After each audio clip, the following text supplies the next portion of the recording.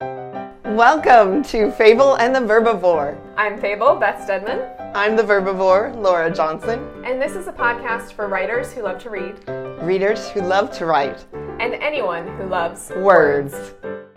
So, Laura, anyone who's listened to the podcast for a while knows that Laura and I both have kids, relatively young kids, or, they're not too young anymore, but they're still needy. Yes.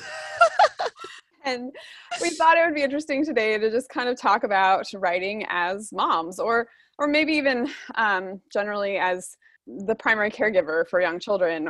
Although I think anything we talk about today could also apply to anyone who wears multiple hats. Yeah, absolutely. And who has to balance writing with a lot of other things. We're going to talk specifically about balancing writing and parenting because that's kind of the stage that we're at and what some things that we're dealing with.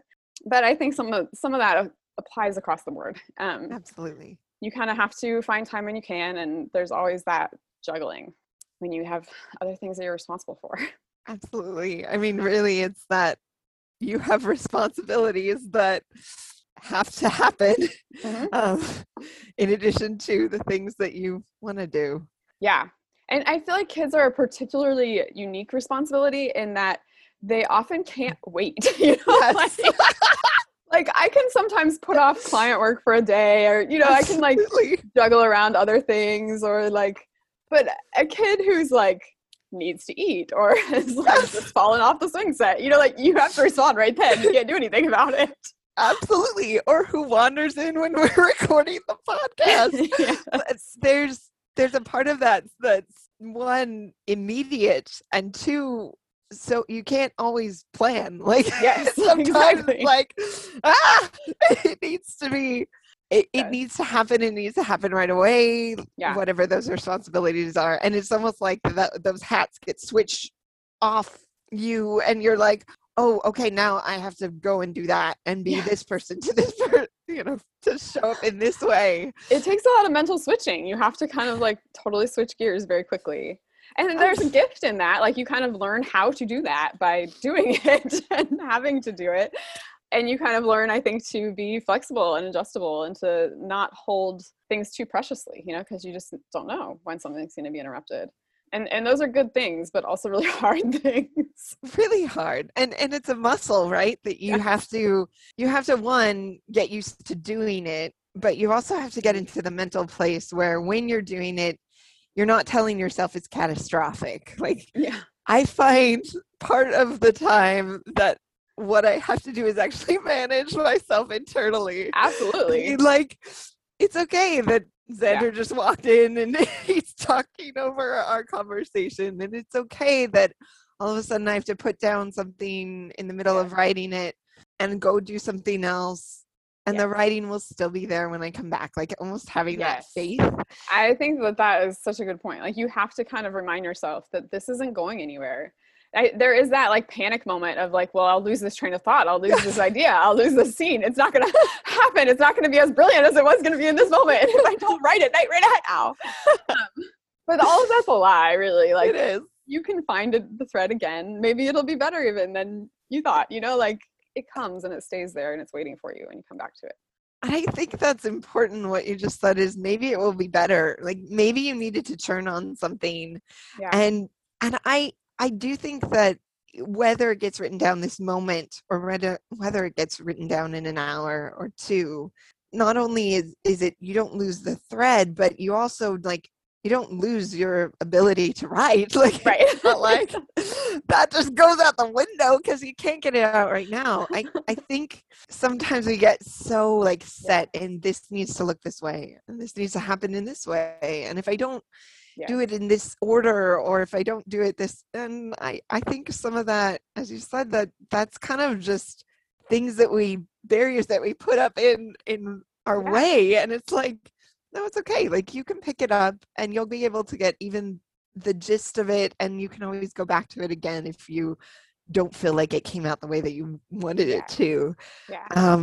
I think we have these myths around like what writing should look like. And that writing is this like isolated, solitary thing. You have to go in the room and close the door, there is definitely something helpful about having a quiet space and having a room of your own and having some place where you can get your thoughts out without being interrupted. Absolutely, that is helpful. Yes. And there are times when you have to fight for that, I think, absolutely. But also, like, I think there's this persona we put on the artist or the writer of that isolation that maybe is a lie itself. Like, maybe there is a different way to write and a different way to be a writer or an artist that is much more fluid and involved in family life and in and out and not so set, you know?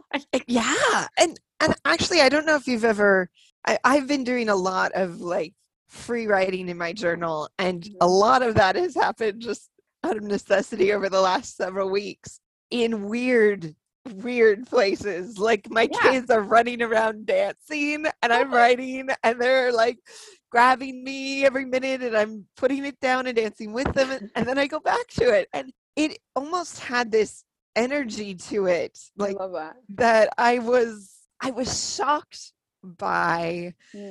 And I also did one during a workout where the in-betweens of my weight sets, I sat down and I scribbled like a sentence. I love that. And then I did it again. And it was this moment where I'm like, it was almost like flowing out of me that it was funny because Aaron tried to talk to me and I'm like, honey, I'm not here. I'm not in this place. Like in between these sets, I'm not here. But it was almost like I was catching it and it was just flowing, and then I was getting up and doing my thing, and it was helping me really disconnect from the inner critic. It was one of those things. I'd never done it before, and I'm like, this is amazing. I should be doing this more often and just seeing if it works. Yeah. Well, and I think that speaks so well too to, like, I think so often when you hear people talk about parenting and writing, you hear people talk about that there's not enough time, like that I don't have time, I don't know how to set aside time. And I think so often that's part of the problem, is that we think that we have to set aside an hour, but we forget that you can squeeze in a sentence or 2 sentences in between weight reps, or while you're making dinner, or like when your kids are running around dancing. Like, it can be something that you not squeeze into your life, because that kind of gives this imagery, I think, of restriction, but it can be something that kind of flows into the cracks of your life, that kind of fills up those little spaces, and you can get a surprising amount done that way, and a surprising amount of words on the page just by stealing the little minutes that you can. Absolutely.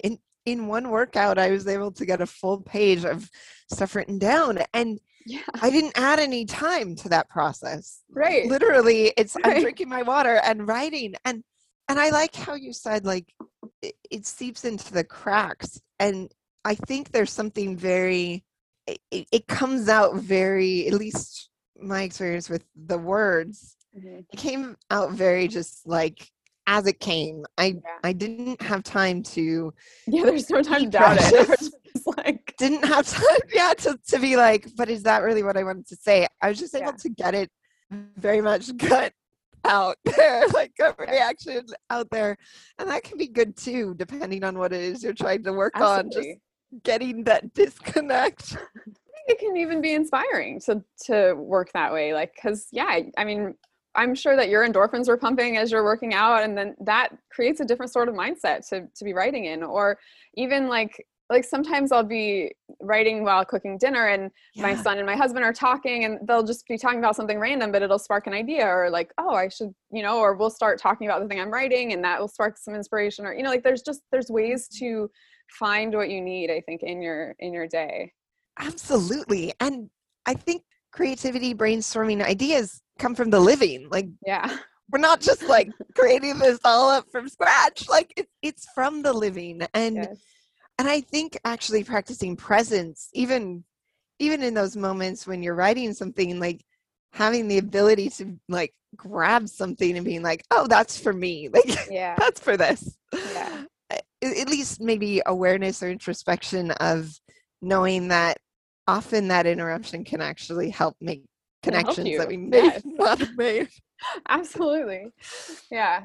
Okay, so here's something that I find, and I think it plays to what we've been talking about. Like, I find that it's been super helpful for me when I'm drafting, when I'm like writing the first draft, or when I'm just brainstorming about stuff, to just let that happen in the little bits and pieces in the midst of life, the kind of writing that we've been talking about, like just doing it when you can, and not being so precious about it, letting it be interrupted. And I find that actually really helpful.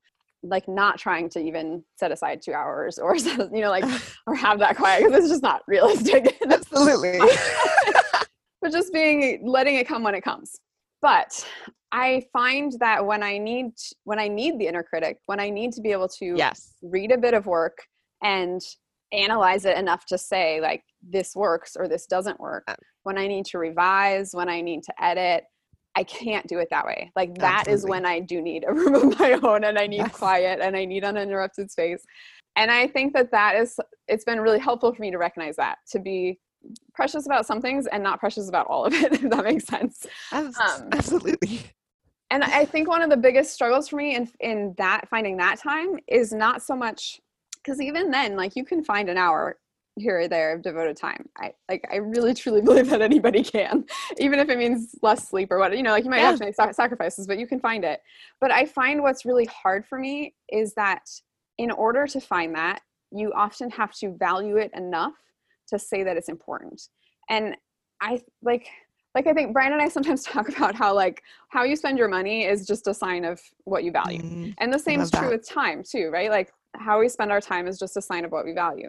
And so often I don't value my own creativity enough to give myself that time, or to ask for that time, or to make arrangements to get that time, or whatever it is that I need to do.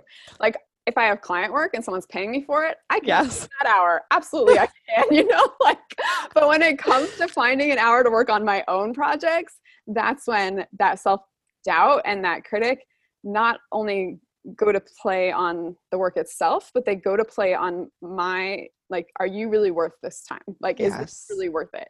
Because no one's ever going to read this. It's not making any money. Everyone's going to reject it.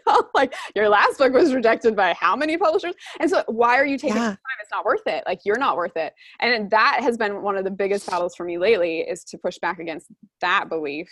And that's hard. I don't know. I don't know how to do it, honestly, because most of the time I just am failing at it.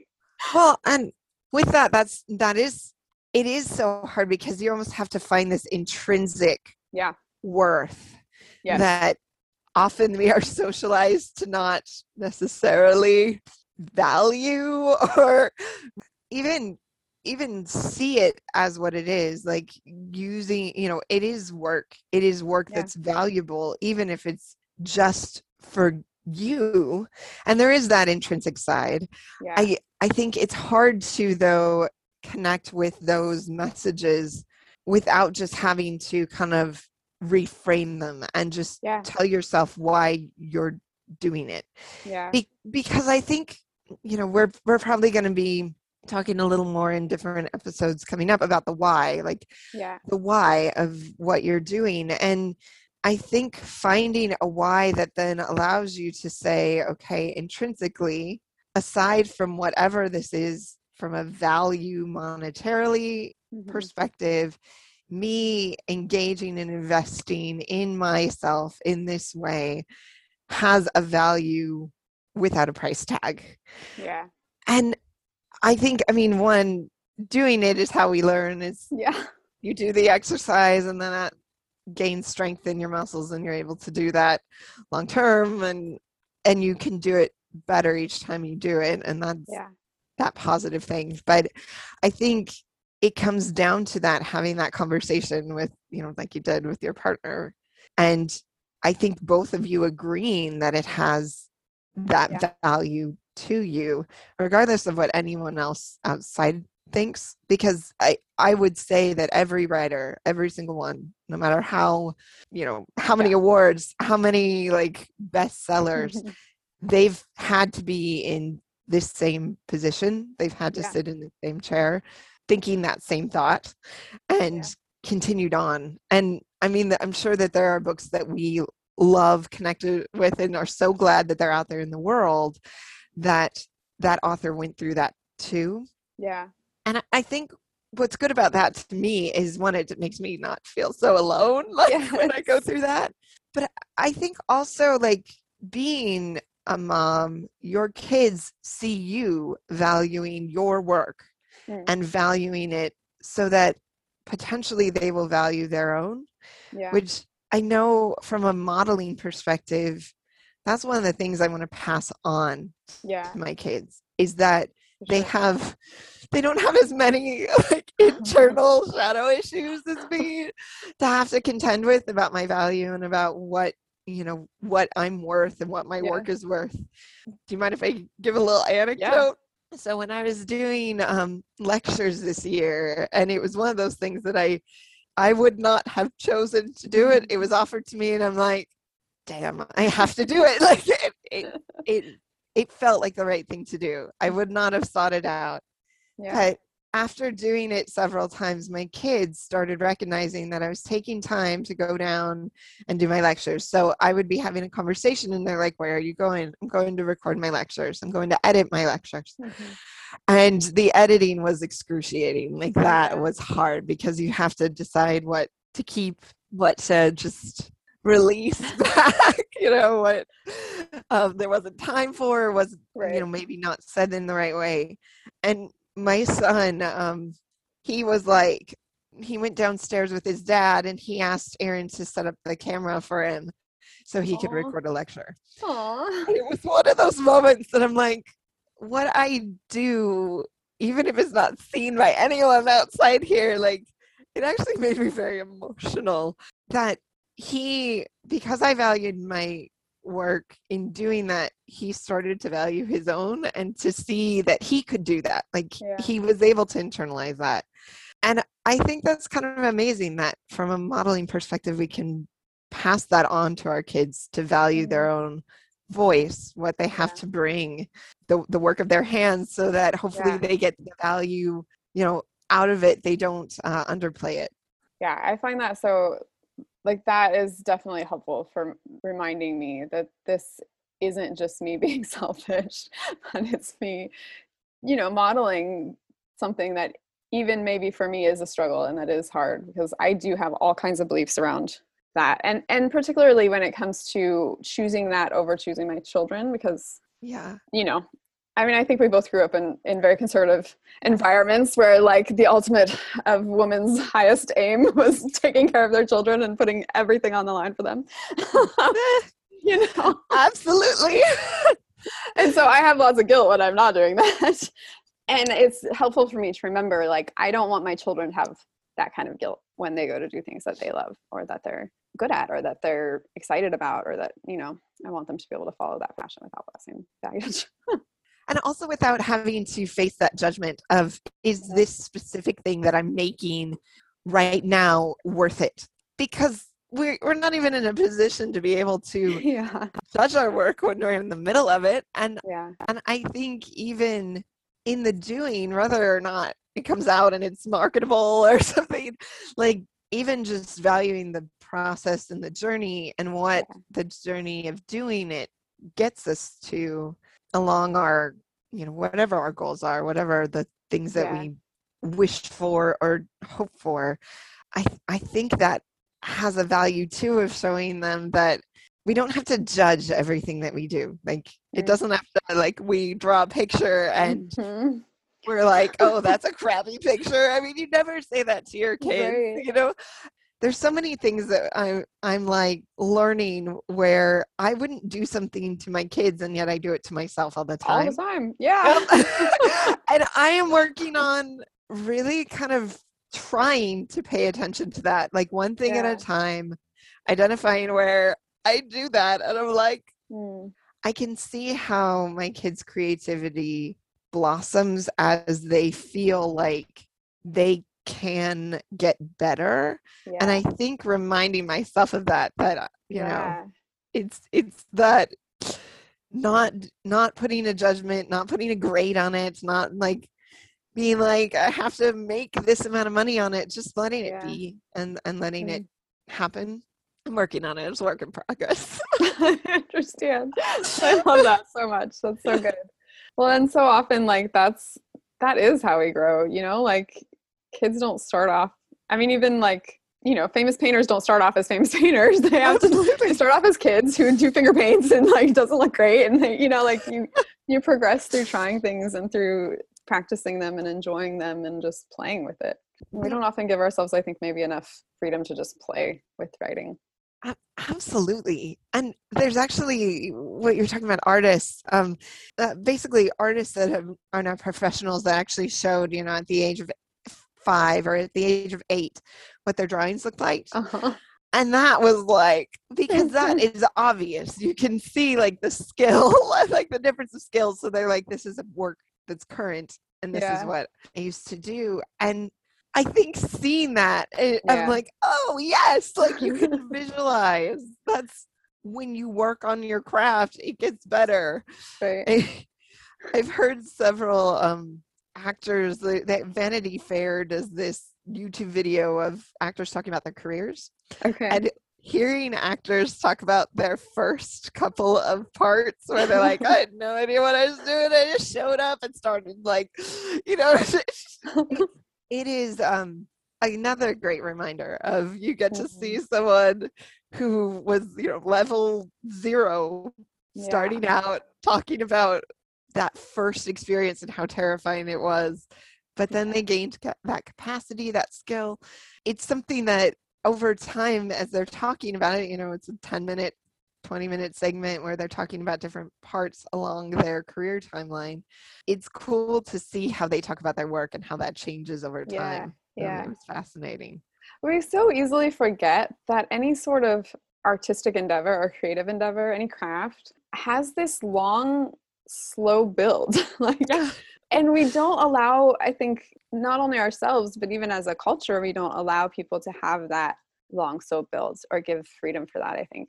So often there's this push to make it marketable, to make it worth it, to make it something right away.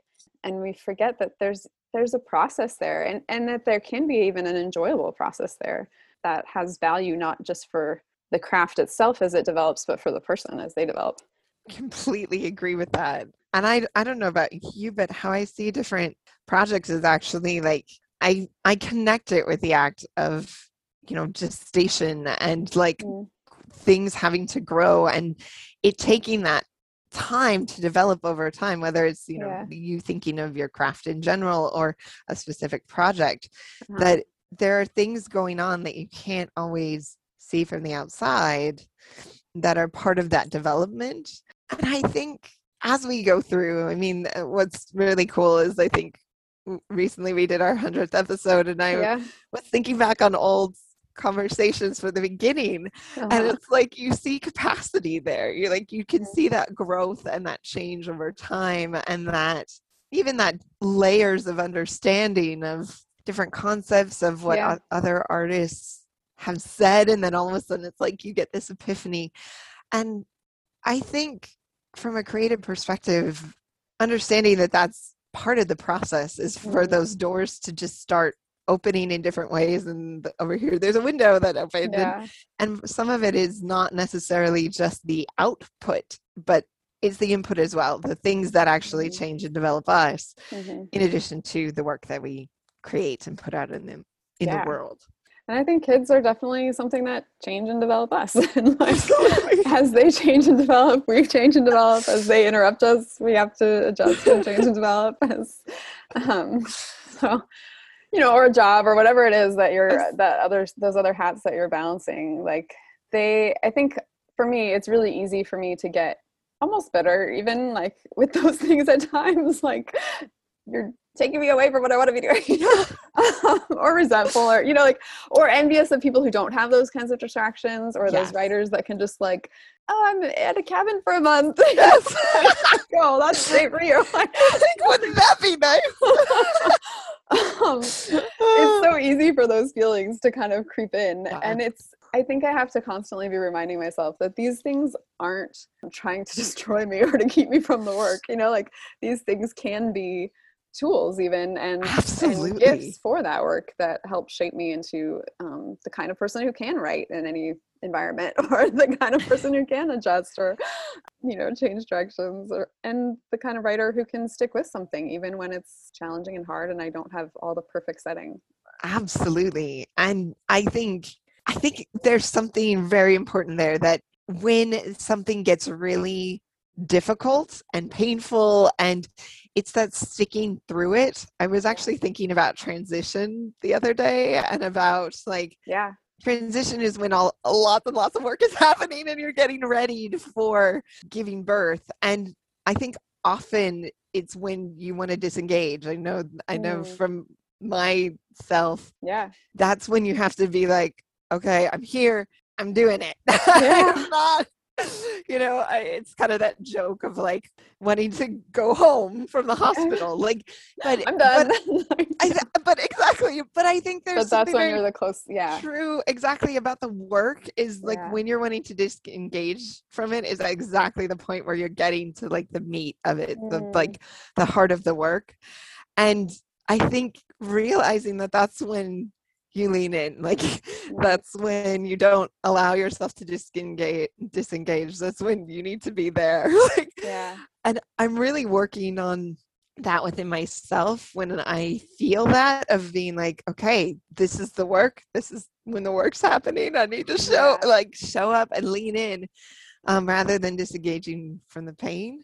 And I think that's what, in some ways, I think being a parent, even, being connected with kids in any capacity, having grandkids, having, being nieces and nephews, having someone you mentor, there's those moments that are going to be really hard and challenging, and where you're like, oh my goodness, how do I show up? But it does teach you that, of the like, this is the point where I need to engage, where there's throw up all over the wall, and like that's when I have to do my work. But I think there's something very good about understanding that we can lean in. We don't have to disengage from the pain. Like, I actually had one more thought. So for kids, and being around kids just in any capacity, the one thing that I've been taught by them, they are so unfettered, I will say, about, they don't have that inner critic. They don't have that, does that make any sense? Like, and they just come to something so instinctually, and they almost intuitively get the emotion of things. So sometimes when my daughter is like telling a story, or Xander's telling me something, I listen to how they tell it, and it kind of gives me ideas for like myself, of, again, opening up doors, practicing radical imagination, where you're not so tied into like, what's realistic here. Like, you can kind of free yourself up to really explore what's possible. I love that. It's so true that we can learn so much from our kids, and from just that open creativity that they have, and that open curiosity, and like those skills that come so naturally to kids are so important to any creative or artist. Like, you have to be curious and imaginative, and to let yourself finger paint and play and get dirty and mess up and fail, and like, it's good to be reminded of that. So if you're a parent or not a parent, go find a kid. I mean, don't go find a kid. Right.